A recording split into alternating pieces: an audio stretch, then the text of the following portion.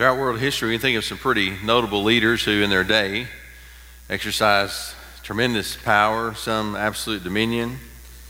There was Alexander the Great. He's called the Great because he conquered so much of the known world of his day. In fact, really the reason that the Greek was a universal language at the time that Jesus came along was because Alexander the Great had conquered and introduced him to the Greek language. He died in 323 BC. There's Julius Caesar, who's one of the most powerful of the Roman Empire Caesars. He died in 44 BC. There are people in our country that certainly stand out in our heritage and our history. George Washington was undeniably the hero of the American Revolution. Became the first president. Decided on his own not to run for re-election. Washington, he died in 1799 AD. You think about Europe, and you can't help but think of Napoleon. Napoleon that led the French army and invaded so much of Europe. And yet, 1821, he died. There were people in our country that had tremendous influence and still impact the way people view the world today, such as Abraham Lincoln. Think about Lincoln, who was so persistent. He had so much failure early in his life, but he never gave up. He persisted to the end, and he finally became president. And during his time, he led a war that reunited the states, ended slavery in America. 1865, he died. The passage that we're looking at today is from Psalms 146. And Psalms 146 contrasts earthly leaders and their mortality with God and His immortality.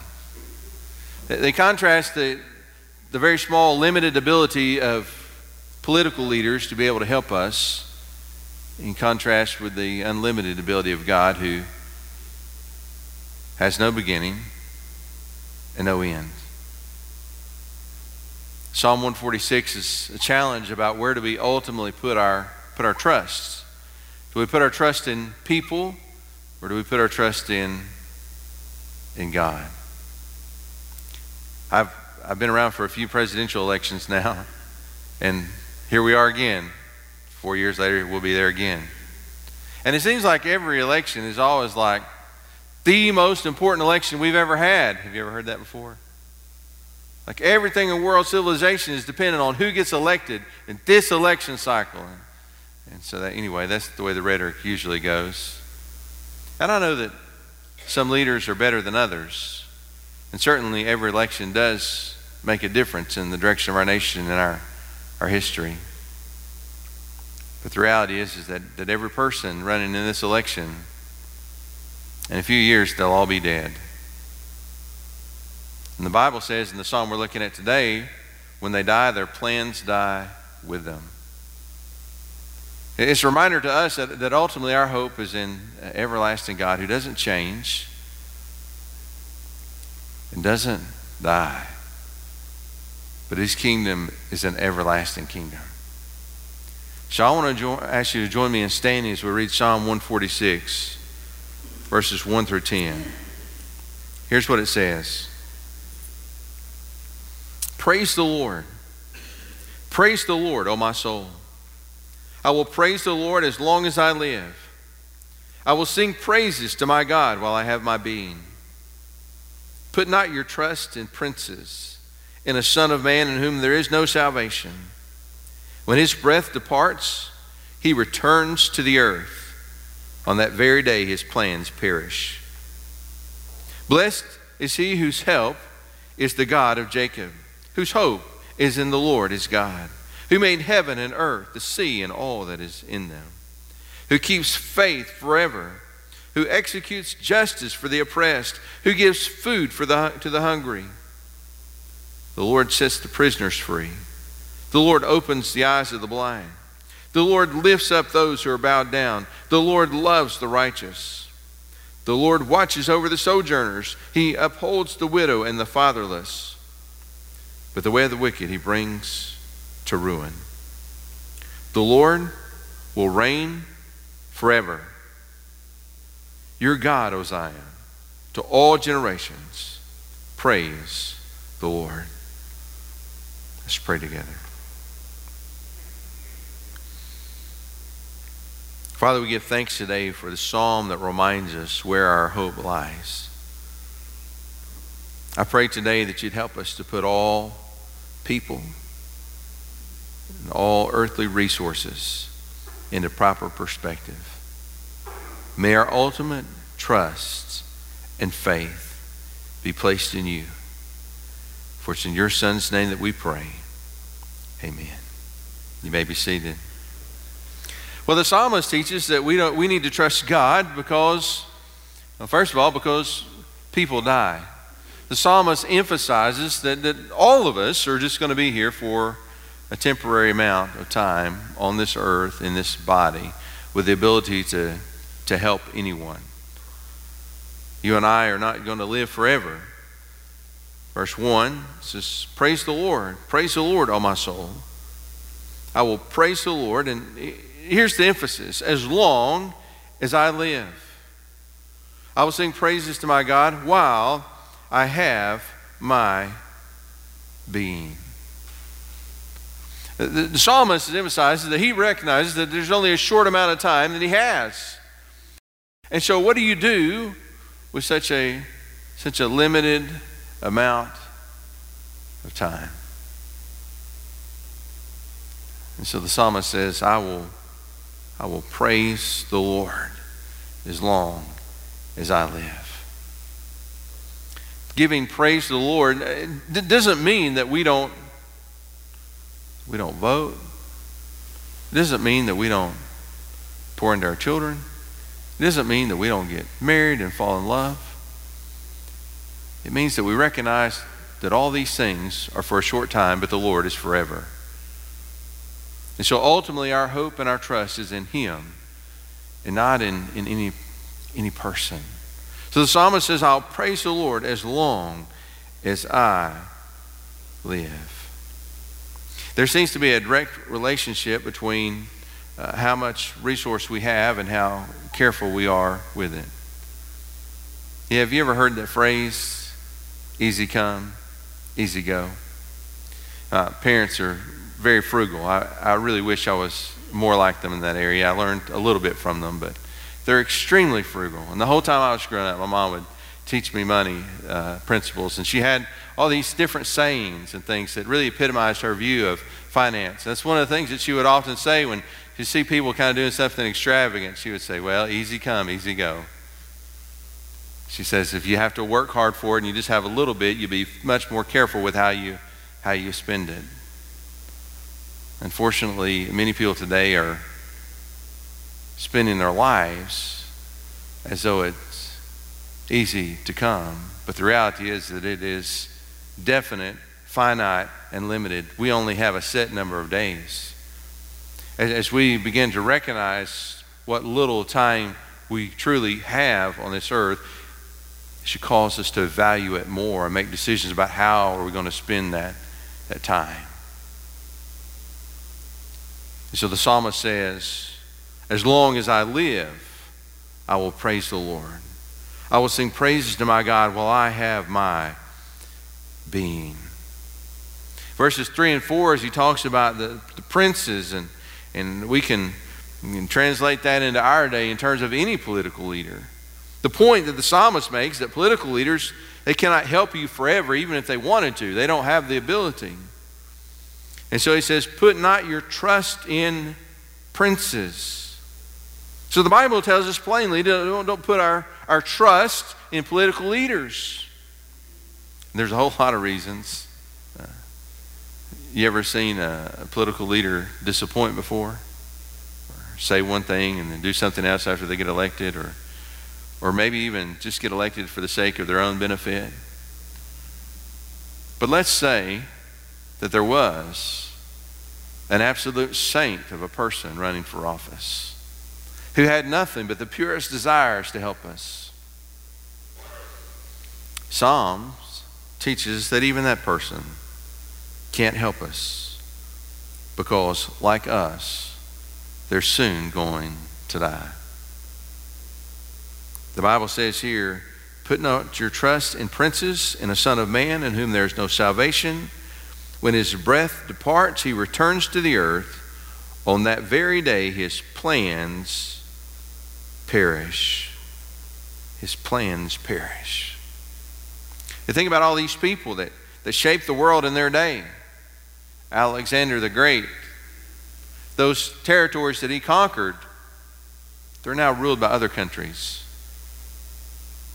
His name may be remembered, but his power is gone. There was Julius Caesar. He led a world empire that no longer exists. It was later split into East and West, and then the West dissolved, and so did the East. Think about George Washington. He's been succeeded by president after president after president. Napoleon led a country that has been reconstituted multiple times. Abraham Lincoln, he wasn't even able to finish his own term. An assassin's bullet ended it early. This is not in any way to belittle these people. It's simply to put them in proper perspective against God. God who's not subject to cancer. God who can't be taken out by assassin. God who doesn't grow old. God whose plans does not change. When we begin to put everything in perspective, then we realize that our hope needs to be in the Lord, not in people. And so he says, put not your trust in princes, in a son of man, in whom there is no salvation. When his breath departs, he returns to the earth, and on that very day his plans perish. So when we begin to understand that political leaders come and they go, even the best, they grow old and they die, and another generation comes along. And yet the Lord, since he laid the foundation of the earth,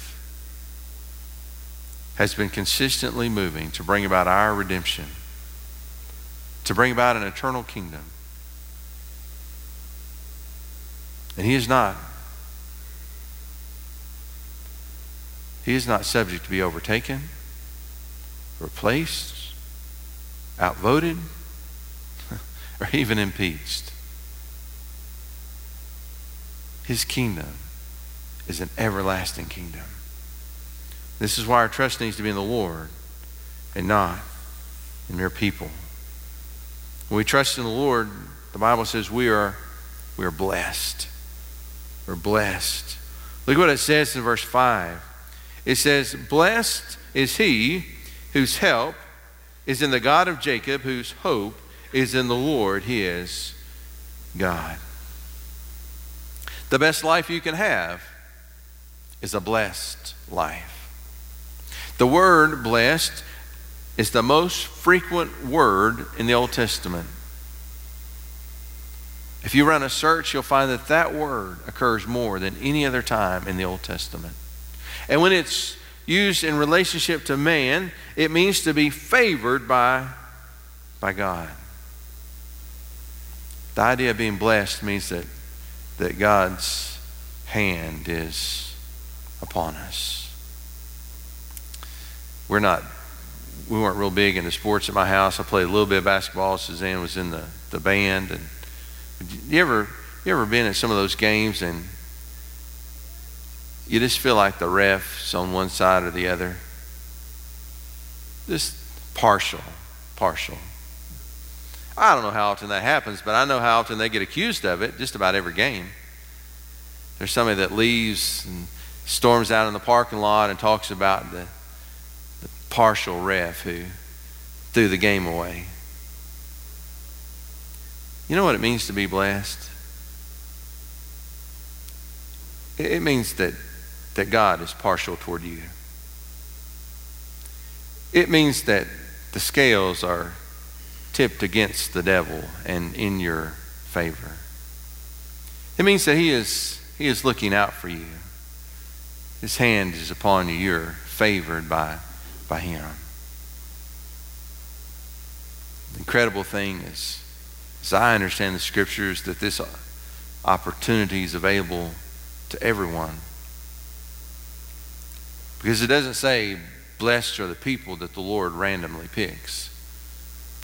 It says, blessed is he whose hope is in the Lord his God. When we come to the point in our life that we put our hope and our trust in him, the Bible says this is when we experience a blessed life. You see, God is able to bless us because he is the faithful creator. Look what it says in verse 6. Who made heaven and earth, the sea and all that is in them, who keeps faith forever. The Bible describes here that God created the heavens and the earth. Now, it's really kind of a radical idea in our culture today. I know that in our public universities, many schools, the idea of creation is laughable. I went to school, got 4 different degrees. One of them's from a secular public university. I've heard all the arguments about evolution, read some of Darwin's book, and I've seen countless debates and lectures. I know what the arguments are.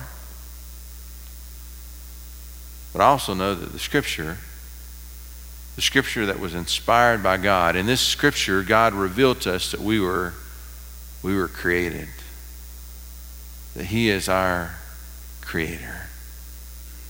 And there's a lot of reasons that I believe this, but one of them is, if you look at the beauty and the complexity of the world, it's hard for me to figure out how any rational, logical person could look at that and conclude that we're here because of a random accident. One person said it this way. They said, if you're walking out through the woods and you look down all of a sudden and see a Rolex, you know one thing for sure, there's a watchmaker. When we look at the world, it's hard not to conclude that there's a creator. The Bible says, who made heaven and earth, the sea, and all that is in them. This passage is teaching us that the reason that God stands in such stark contrast to princes or today to presidents is because he is the creator and they, like us, are the creation. This is why God is able to bless us. He has the power. The God who was able to speak and the world came into existence has the ability to hear our prayers and to answer and to care for us. The incredible thing about God is that he not only has the power to help us, but he has the desire. The Bible says in the second part of that verse, who keeps faith forever. Who keeps faith forever. The Bible teaches us from beginning to end that God is a faithful God. That means that when we put our hope and trust in him, we don't have to worry about him changing his mind. We don't have to worry about him getting lax and lazy on the job. He is faithful. And there may be many times that we have not been faithful to him, but we don't ever have to worry about him not being faithful to us. And so we can put our hope and our trust in him because he is the creator who keeps the faith forever. We need to trust God because he is just and compassionate. The Bible says in verse 7, who executes justice for the oppressed, who gives food to the hungry, the Lord sets the prisoners free. The incredible thing about the Lord is that he does what most politicians talk about. Very popular today to talk about trying to help the poor, trying to raise up the underprivileged and even the middle class. But it's God who executes justice for the oppressed and who gives food to the hungry. The Lord sets the prisoners free. Not always on our timetable as we would like. You can see the last sermon series on Obadiah for more on that thought. But God, whose justice is absolutely perfect. The Bible says that he executes justice for the oppressed. That means that even when we see so much tragedy in the world, we know that one day everyone will give an account before God. Jesus told a parable about two men. One was named Lazarus, and the other is an unnamed rich man. And the point of Jesus' story, and I don't know if it was an illustration he was giving or if it was a real account of someone the Lord knew. But in the story that he tells, the two, their fortunes are reversed. Lazarus suffers greatly in this life,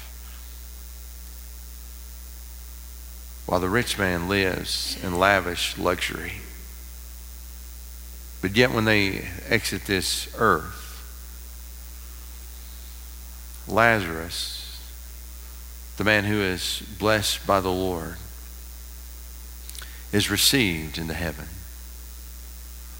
While the rich man, who Jesus would later make clear, never listened to the scriptures and never repented and never believed, pays for his sin and torment. When we think about this verse, it says, who executes justice for the oppressed, who gives food to the hungry. It's possible to look around the world and be snide and cynical and say, well, I see plenty of people that are oppressed and aren't receiving any justice, and I see plenty of people who are poor who are not being fed. But the Lord has a timetable that's a little longer than yours and mine, because he doesn't die and his plans don't perish with him as with earthly leaders. But he reigns forever. And he is patient and he is kind. So we need to trust in God because people die.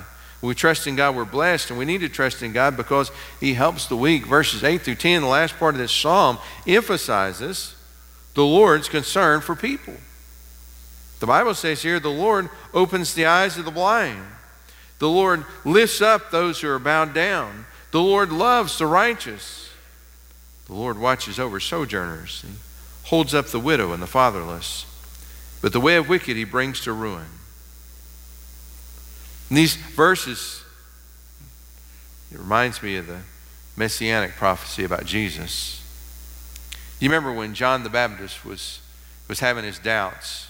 John the Baptist, when he first encountered Jesus, John the Baptist was out baptizing, and Jesus came, and John, he proclaimed to the crowd, he said, behold, the Lamb of God who takes away the sin of the world. But yet later, when John the Baptist was in prison, and he knew almost certainly awaiting eventual execution, he began to have his doubts. And so he told some of his disciples, he says, go ask him, are you the one, or should we look for another? And Jesus quotes the Old Testament prophecy about the Messiah. And he begins to identify all the miracles that he has performed. You see, the Lord opens the eyes of the blind. He lifts up those who are bowed down. He upholds the widow and the fatherless. When Jesus died on the cross, one of the things that he said was, it is finished. Now, all the blind people hadn't been given sight. All the hungry had not been fed. All the lepers had not been healed. What did Jesus say? He said, "It is finished." I think that's a pretty clear indication the Lord didn't come just to heal us of our physical diseases. He performed miracles and gave signs so that we might know that he was the Messiah. But his ultimate desire in our life is to do far more than to give sight to blind people. His ultimate goal in our life is to give life to dead people. The Bible tells us about this man who was paralyzed, and his friends wanted to get him to Jesus, but they couldn't because of the crowds. And so they cleared away a hole in the roof and they lowered him down as Jesus was teaching in a house. The amazing thing is that Jesus didn't heal him. Jesus looked at him and he told him that because of his faith, his sins were forgiven. But as he said this, there were Pharisees that were present. And the Bible says that Jesus knew what they were thinking. And so he said to them, he says, which is easier? To say, take up your mat and walk, or to say your sins are forgiven? But he says, but nevertheless, so that you'll know. Then he told the man to take up his mat and walk. The Bible seems to indicate that Jesus had no plans to heal this man of his paralysis. He wanted to give a man who was spiritually dead life because of forgiveness of his sins. But so that they would know that he had the power to do this, the power that only God has. He healed him of his paralysis so that he could walk. So we think about the Bible's promise here. That the Lord opens the eyes of the blind. The Lord lifts up those who are bowed down. The Lord loves the righteous.